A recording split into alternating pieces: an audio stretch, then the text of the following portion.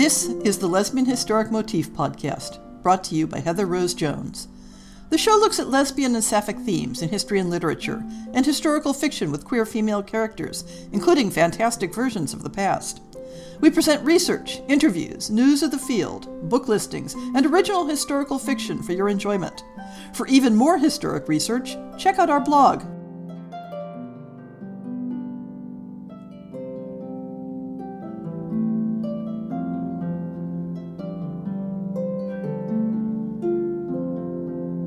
People who have a passing familiarity with medieval European literature will know about the cycle of Arthurian romances.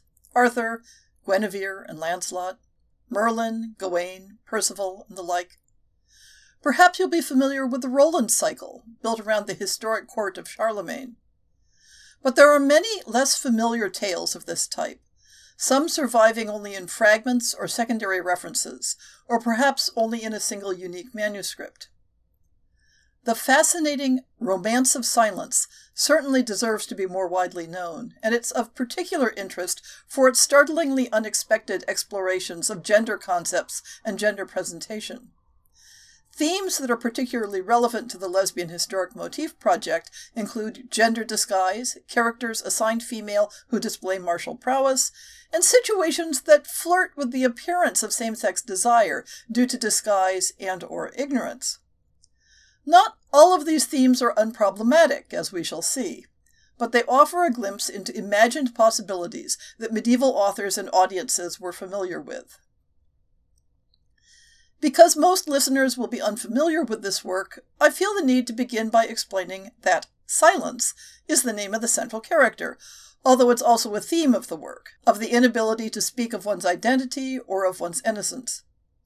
In the original text, the name is used in distinct feminine and masculine forms, as Silentia and Silencius, which adds another layer to the marking of gender identity and presentation. The Romance of Silence survives in a single manuscript dating to the 13th century, written in French and attributed to an almost certainly fictitious author, Heldres of Cornwall, a name borrowed from a character in Geoffrey of Monmouth's History of the Kings of Britain. The translator of the edition I'm using, Sarah Roach-Mahdi, suggests the possibility that the author may in fact have been a woman, based on a distinctly feminine sensibility in the text. The attribution of original works to fictitious authors, or historical figures, was common in medieval literature, rather the opposite of the modern dynamics of plagiarism.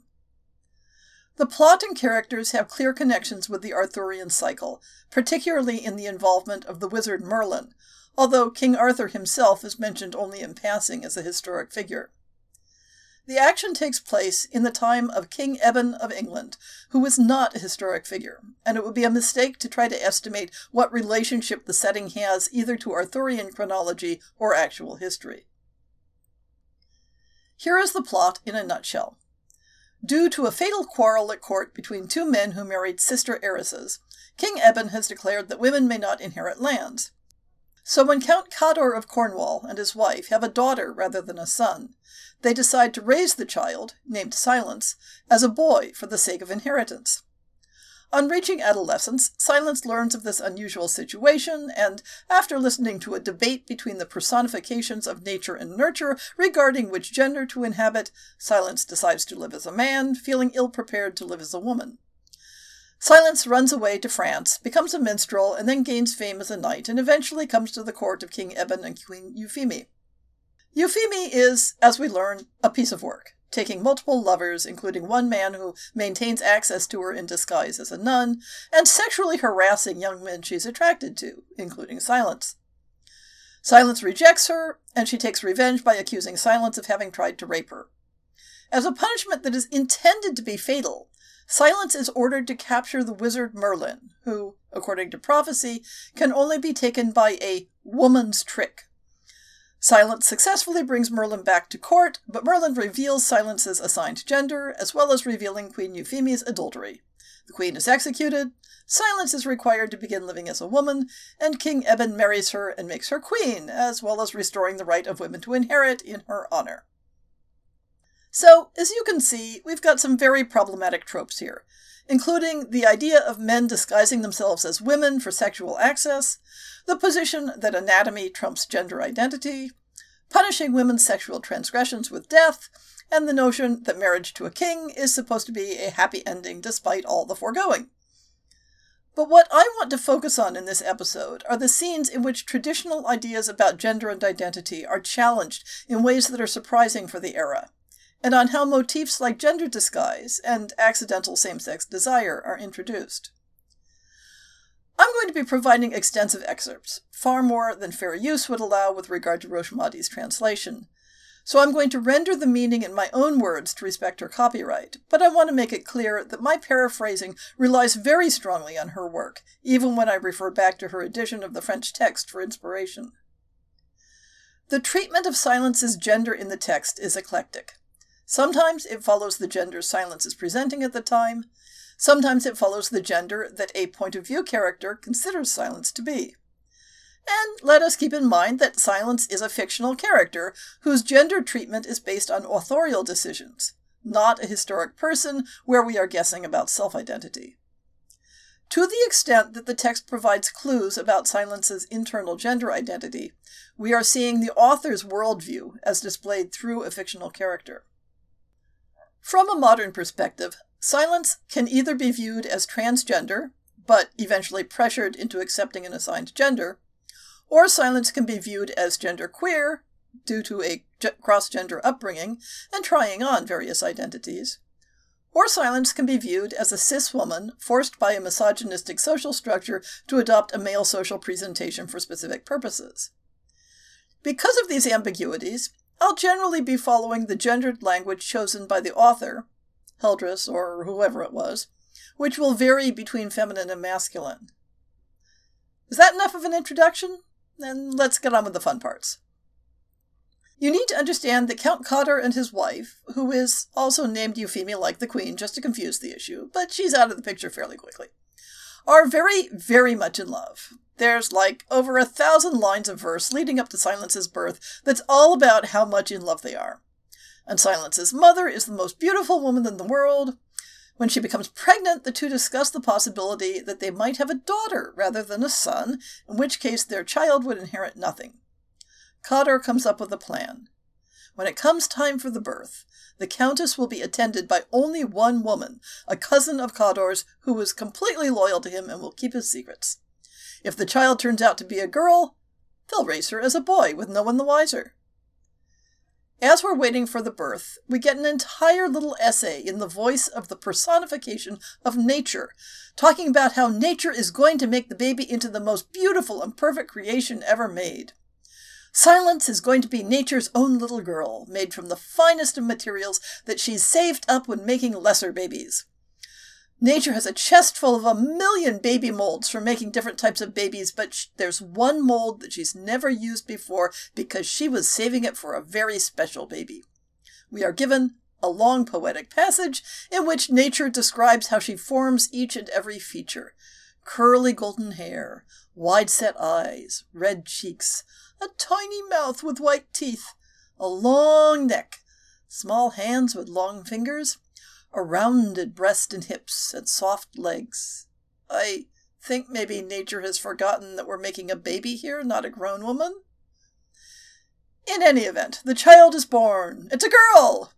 But the Count's cousin comes out into the hall in the presence of all his barons and proclaims, "Congratulations, you have a son!" When Count Cotter goes to his wife and learns the truth, he tells her he loves the child as she is and wouldn't exchange her for a son. Well, except that he turns her into a son, just in case they have no further children, you know? He describes just how this will be done. They'll cut her hair short and dress her in breeches and tunics with split skirts. But first they'll send her off to be raised by a relation of the Countess in an isolated house in the woods with only the Count's cousin to care for her. The two adults will know the truth, but there will be no one else who might ask or inspire questions as silence grows. We now get a long rant by the personification of nature, raging about how, "You have insulted me by treating nurture as more powerful than I am. I made Silence into the most perfect girl there could be, but they've turned her into a boy. Nature will always out. If a man does good things because of how he was nurtured, eventually he will turn out bad if that's his true nature. And if a good man is hardened and turned bitter because of his nurture, he can be saved, though only with great difficulty." We haven't met the personification of nurture yet at this point, but nature frames Silence's upbringing as the actions of this personified force. I think nature is selling herself short, though, because as Silence grows older and is educated in all the proper learning and skills for a boy, Silence is just naturally better at everything than other children. It's a gift from God. He's more valiant and more noble and more honorable, just as much as he's more beautiful than everyone else. The author is tipping the scales here in nature's favor, even when that nature is manifested in male-coded virtues. But eventually Count Coddar decides it's time to let Silence in on the secret. The text says that this happens, quote, "when the child was old enough to understand he was a girl," unquote, which perhaps we might understand to be puberty. Coddar explains about the fight over the heiresses and how King Eben disinherited all the women in England because of it, and that's why Silence is being raised as a boy. And Silence replies, "Okay, if that's the way it is, I won't tell anyone and will continue being a boy." Silence is getting more physical training now that they don't have to worry about him accidentally revealing or learning about his assigned sex. Riding and hunting, wrestling, jousting, and swordplay. He is 12 years old and better than everyone he meets. But Silence is starting to worry that living as a boy is a form of deception, and that's when nature and nurture show up to have a little chat with her. "I made you into the most perfect, most beautiful woman," nature says. "And you're ruining it all by running around in the sun and wind, spoiling your beauty. There are 1,000 women madly in love with you because of your beauty, but don't you think they'll feel deceived if they find out you don't have the essential thing it takes to be a man?" There are two interesting things going on here. First up, it's clear that nature is annoyingly bioessentialist. But then, perhaps it's just in her nature to be so? Little joke. But the second thing is that we're seeing how ideals of beauty are presented as non-gendered. This is a regular trope in medieval romance, and medieval art to some extent. The characteristics that are idealized as representing beauty are described in similar terms for both female and male characters. Nature has made Silence exceedingly beautiful, but that beauty is causing women to desire him. It isn't a different flavor of beauty, just a different audience. And though the text doesn't pursue this angle, it raises the question of whether those 1,000 women would still desire Silence if they perceived her as a girl. This, too, is a repeating trope in medieval romances, that superficial appearance as the opposite sex is sufficient to trigger desire.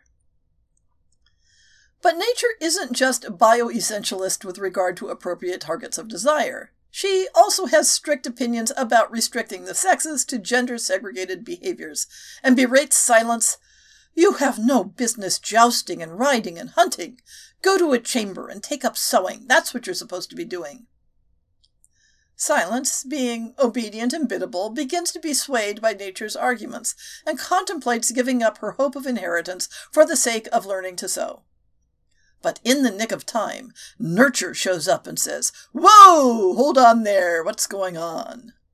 Silence explains, "Nature has convinced me that I should change my ways, that none of my foremothers have ever behaved as I am.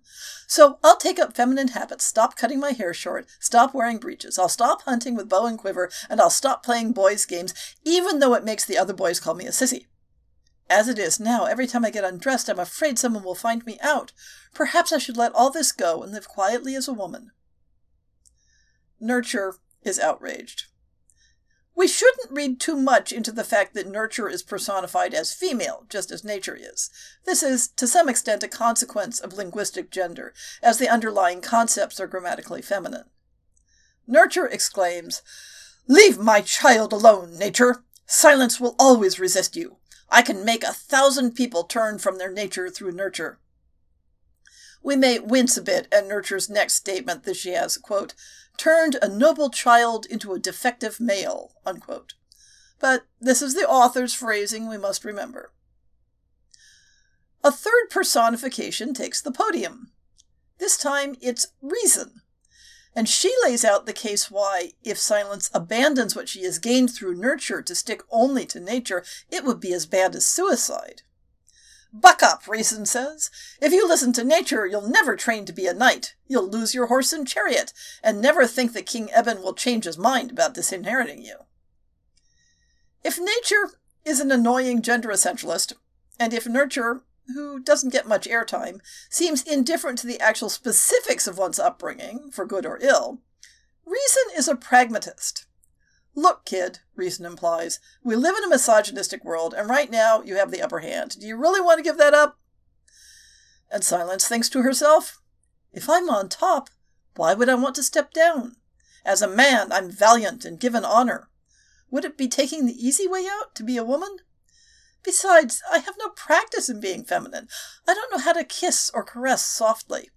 And I don't know how a woman is supposed to act in bed. Besides, I'd turn my father into a liar for telling the world that I'm his son. So, Silence determines to continue living as a man, but has a certain amount of lingering internal conflict. This is the point in the hero's journey where it's time for our hero to go out into the world, and just in the nick of time, 2 wandering minstrels headed for Brittany stumble across the manor house in the woods where Silence is being raised.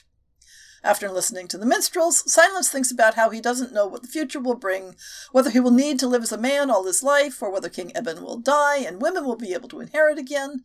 But if he's not going to learn feminine arts, and if he isn't certain he could succeed as a knight, maybe he should go with the minstrels and learn their trade so he can make a living that would work either for a man or a woman. So Silence sneaks off and goes with the minstrels to Brittany, leaving his parents and guardians in deep despair. Silence is, once more, the best at everything he tries, and within 3 years he's better at minstrelsy than his companions, which makes them jealous and angry. At the court of the Duke of Burgundy, Silence gets all the praise and adulation, and the other minstrels plot to kill him. But, well, we'll make a long story short and say it doesn't happen, as former companions take themselves off. Silence has become homesick and heads back to Cornwall, traveling as a minstrel. But there's this problem, you see. The Count of Cornwall has a grudge against all minstrels because a pair of minstrels kidnapped his only child years ago, and minstrelsy is punishable with death. Silence is hauled before the Count for judgment, but fortunately an old man recognizes him, and by means of a unique birthmark, Silence proves his identity and is joyfully welcomed. King Eben, you remember King Eben, the one who disinherited all women, hears of Silence's fame and summons Silence to his court to join his household. But immediately there is trouble, because Queen Euphemie falls in lust with Silence and schemes to get him alone when the king goes out hunting. Now, perhaps, our narrator says, if Silence had looked like a girl, the queen wouldn't have desired him, and much could have been avoided. This brings us back to the question of what it means to look like a girl, if both male and female beauty is described in similar terms. Throughout the romance, the only absolute gender marker is clothing, given that appearance is ungendered, and Silence's behavior is consistently male-coded. But in any event, the queen gets Silence alone and confesses her desire for him, though, the narrator notes, she'd never get more from him than a kiss, and would only be more upset when she learns Silence can't perform sexually as a man. The queen embraces and kisses Silence. "Just relax," she says, "and kiss me." Silence, recognizing the hazard of making the queen angry, kisses her chastely on the forehead. The queen goes back for 5 more very passionate kisses, and when Silence tries to get away, she protests that she's offering her body to him completely. She starts to undress. Silence protests, "Look, lady, I'm your husband's vassal. What you're asking me to do is sin and treason." "What a monk," the queen jeers. "Go tell your father you're ready to take your vows." She turns sweet and angry by turns. Silence is in an impossible situation. She could reveal that she is a girl and be free of the queen's lust, but then she would lose her inheritance. The queen, seeing she's not making any headway, says, Haha, just joking. If I'd really been serious, you wouldn't have refused me. But she's furious and determined to get back at Silence. She can't understand why Silence would refuse her.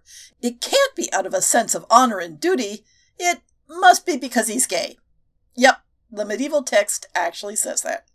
Which is interesting because while the author recognizes that a man might have an exclusive homosexual orientation, there's nowhere any hint that the thousands of women who desire the male-presenting Silence might continue to desire Silence as a girl.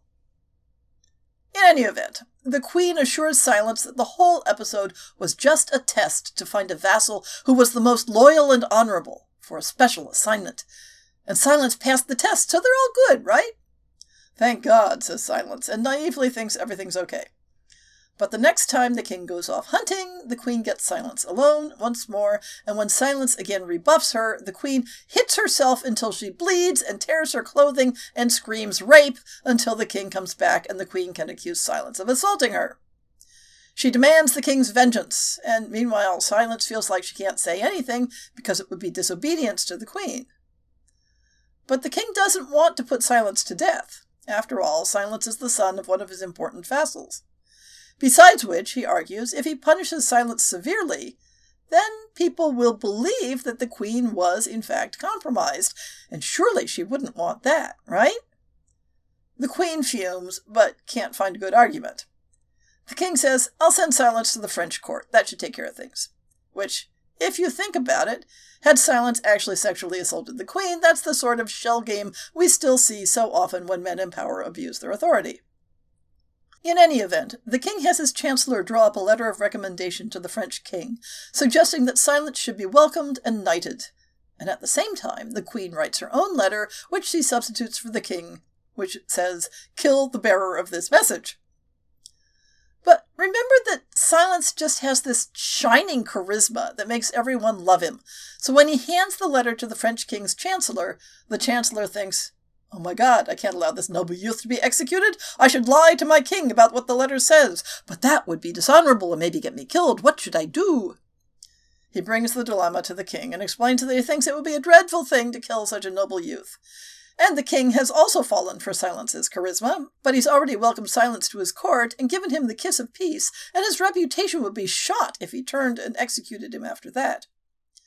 The king consults with his advisors, and they spend pages and pages of verse arguing over whether the more honorable thing to do is to kill Silence or to let him live. Finally, one advisor says, look, this is a bit out of character for King Eben. What's the chance the letter is a forgery created by someone with a grudge against Silence? Maybe you should write back to King Eben for confirmation and include the original letter. So while Silence is all in ignorance of this, the query is sent off and King Eben says, what the fuck? And throws his chancellor in prison for screwing up the letter so badly. But the chancellor, after racking his memory for a while, recalls that the Queen had handled the letter before it was sealed, and dares to suggest to King Eben that maybe his queen was the one who was trying to get Silence killed. Yeah, that makes sense, thinks the king to himself, but he still wants to conceal what happened between the Queen and Silence, so he blames someone else. But he sends his chancellor to France to explain the mix-up and that they're all good. So Silence joins the French court, and, as usual, is better at everything than everyone else. The French king knights him, and our narrator seems to be softening a little towards the side of nurture, noting, one might well say that nurture can do a great deal to overcome nature, if she can teach such behavior to a soft and tender woman. Many a knight unhorsed by Silence, if he had known the truth at the time she knocked him down, would have been terribly ashamed that a tender, soft, faint-hearted woman, who had only the complexion, clothing, and bearing of a man, could have struck him down with her lance. And do you know what I really think? One should behave properly every day. Many act dishonorably every day, but if they had been raised with honor from infancy, they would reject base deeds. If they behave improperly, they can't help it. They're only practicing what they've learned. Silence had no regrets about his upbringing. In fact, he loved it. In other words, if nurture guides you into correct behavior, it becomes an inherent part of you. You aren't stuck with exactly and only what nature gave you. But in the meantime, war broke out in England against King Eben, and he decided he needed as great a warrior as Silence had become, and never mind how the queen felt about it.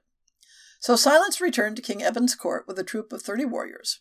With their help, King Eben defeated his opponents, though this takes many more words in the original than I'm using here, and the French troops were sent home with gold and glory. That leaves Silence back in the same court as Queen Euphemie. And the queen still bears a grudge. She tells the king that Silence is still pestering and harassing her, and suggests that the way to deal with him without sullying either the queen's or king's reputations is to send him on an impossible quest.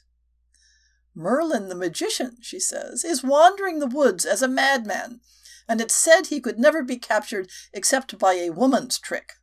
So, tell Silence that you need Merlin to interpret a dream for you, and send him out with instructions to bring Merlin back or never return. That way we'll be rid of him. Silence realizes this is all Queen Euphemie is doing, and is in despair. I guess either Silence hadn't heard the bit about a woman's trick, or thinks it doesn't apply to her. In any event, Silence wanders in the woods for half a year, and then happens to encounter a man with long, flowing white hair at the edge of a grove. Now, you might think that this was Merlin. But no, this is the mysterious old man who explains to Silence how to capture Merlin. Here's the deal, he says. I'll give you wine, milk, honey, and meat. Go to this place where Merlin hangs out and start a fire and start grilling the meat. That will attract Merlin. When Merlin shows up, fade back into the woods. Oh, and make sure the meat is very salty so it will make him thirsty. Now, place the honey, the milk, and the wine at intervals leading away from the fire so that he encounters them in that order. He'll drink the honey first, then the milk, which will make him bloated and even more thirsty. Then he'll drink the wine straight down, and because he's no longer accustomed to drinking wine, he'll go right to sleep. Then you can grab him. As Silence begins following the old man's instructions, Nurture and Nature show up and start quarreling again. I keep envisioning this as a comic bit in a stage play. In any event, Merlin is being tempted by the roasting meat, but Nurture tells him, "Look, you've been living off raw plants and herbs in the forest for years and have become accustomed to them. Nature may tell you to eat cooked meat, but surely Nurture will trump that and you'll walk away from the fire." Which is a rather odd argument when you think about it, because surely eating random raw foods direct from the land is what nature gives us, while the cooking of meat is a cultural skill that we're taught by Nurture. Let us not forget that the author's ideas of nature and nurture are themselves culturally conditioned. In any event, Nature and Nurture get into the verbal equivalent of a knockdown, drag-out fight over which of them is responsible for the fall of Adam and Eve. And whether the logic and theology is sound or not, in the story, Nature wins the argument, then grabs Merlin by the scruff of the neck, literally, that's what the medieval text says, and shoves him towards the meat roasting over the fire. He gobbled the meat, then drank down the honey, milk, and wine in turn, and then passed out drunk. Silence grabs him, and as Merlin is going, "Wait, what?" the plot takes an unexpected turn. Silence proclaims, "I want to kill you because you caused the death of my ancestor Gorlain, Duke of Cornwall, when you disguised King Uther in Gorlain's appearance so he could seduce Gorlain's wife and conceive King Arthur." Merlin, who seems to have gotten over his wild man phase, says, "So what? The ends justify the means, and King Arthur was a highly justified end." And somehow, Silence is okay with that, and drops the matter, simply hauling Merlin back to King Eben's court. Merlin is okay with that because he's looking forward to stirring up a few hornets' nests. There's this interesting subplot as they return, where Merlin bursts into laughter at 3 seemingly inappropriate circumstances. He's brought into the king's presence, laughing uncontrollably and uproariously. King Eben is furious that Merlin won't explain why he's laughing, and throws the magician in prison to think about it for a while. In a few days, he hauls him out, and Merlin is more amenable to talking, but demands that the king won't punish him for anything he says, because he isn't going to like it. So, Merlin explains the hidden meaning between the 3 things he laughed at. The king is somewhat mollified, but protests, "But, Merlin, you're a false prophet, because you prophesied that you would never be captured except by a woman's trick, and yet here you are, you lied!" In the meantime, Silence is standing there, sweating, because she knows what's coming. She's brought her own doom to court. And Merlin explains that he was captured only because he was tricked into thinking that Silence was a man, but that she is a girl under her clothes, and that was the woman's trick. There's also a sidebar where Merlin exposes the queen's male lover, who has been hanging out in her apartments disguised as a nun, but we're coming to the climax, so let's not get distracted. The king is furious, said various of them for various reasons. He has both the nun and Silence brought forth and stripped to expose the bodies beneath the clothing. Silence is required to explain herself, although one hopes that she was allowed to put something on first, and not only the reason for her gender disguise, but the basis for the queen's enmity is laid out. King Eben says, "Silence, you're loyal and virtuous, a precious treasure. You have saved yourself, and on your behalf I'll reverse the law against women's inheritance. But Queen Euphemie, you have betrayed me. Both you and your lover will be executed. Oh, and Silence, since you're so beautiful and virtuous, you're going to be my next queen." And so ends our story. This isn't a story with clear conclusions or morals about gender and virtue. Not even really about nature and nurture. But it's a medieval romance that talks more about issues of feminist interest than most do. And if the triumph of nature within the framework of the story doesn't align well with modern notions of gender identity, the simple fact that the author is framing gender as something where the influence of nature and nurture can be debated is intriguing. One shouldn't interpret gender-crossing characters like Silence as indicating a completely open mind about women who cross-dressed or who engaged in male-coded behavior. Even in the context of the story, Silence is very aware of how people would react to her if her full story were known. Medieval people were okay with praising fictional gender-crossing characters while looking askance at those who behaved similarly in real life.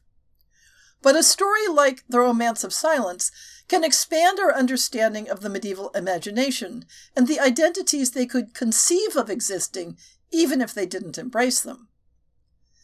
When I read stories like this, I'm often inspired to think of the ways they could be adapted with just a little tweaking into something that retains the feel of the original, but is more queer-friendly for a modern audience. I'm not the only person to have reimagined Silence in this way, and authors have envisioned Silence with a variety of gender identities and story outcomes. My own version is titled All is Silence, and will be featured in a special bonus fiction podcast next week to celebrate hitting episode number 250. I hope you enjoy it.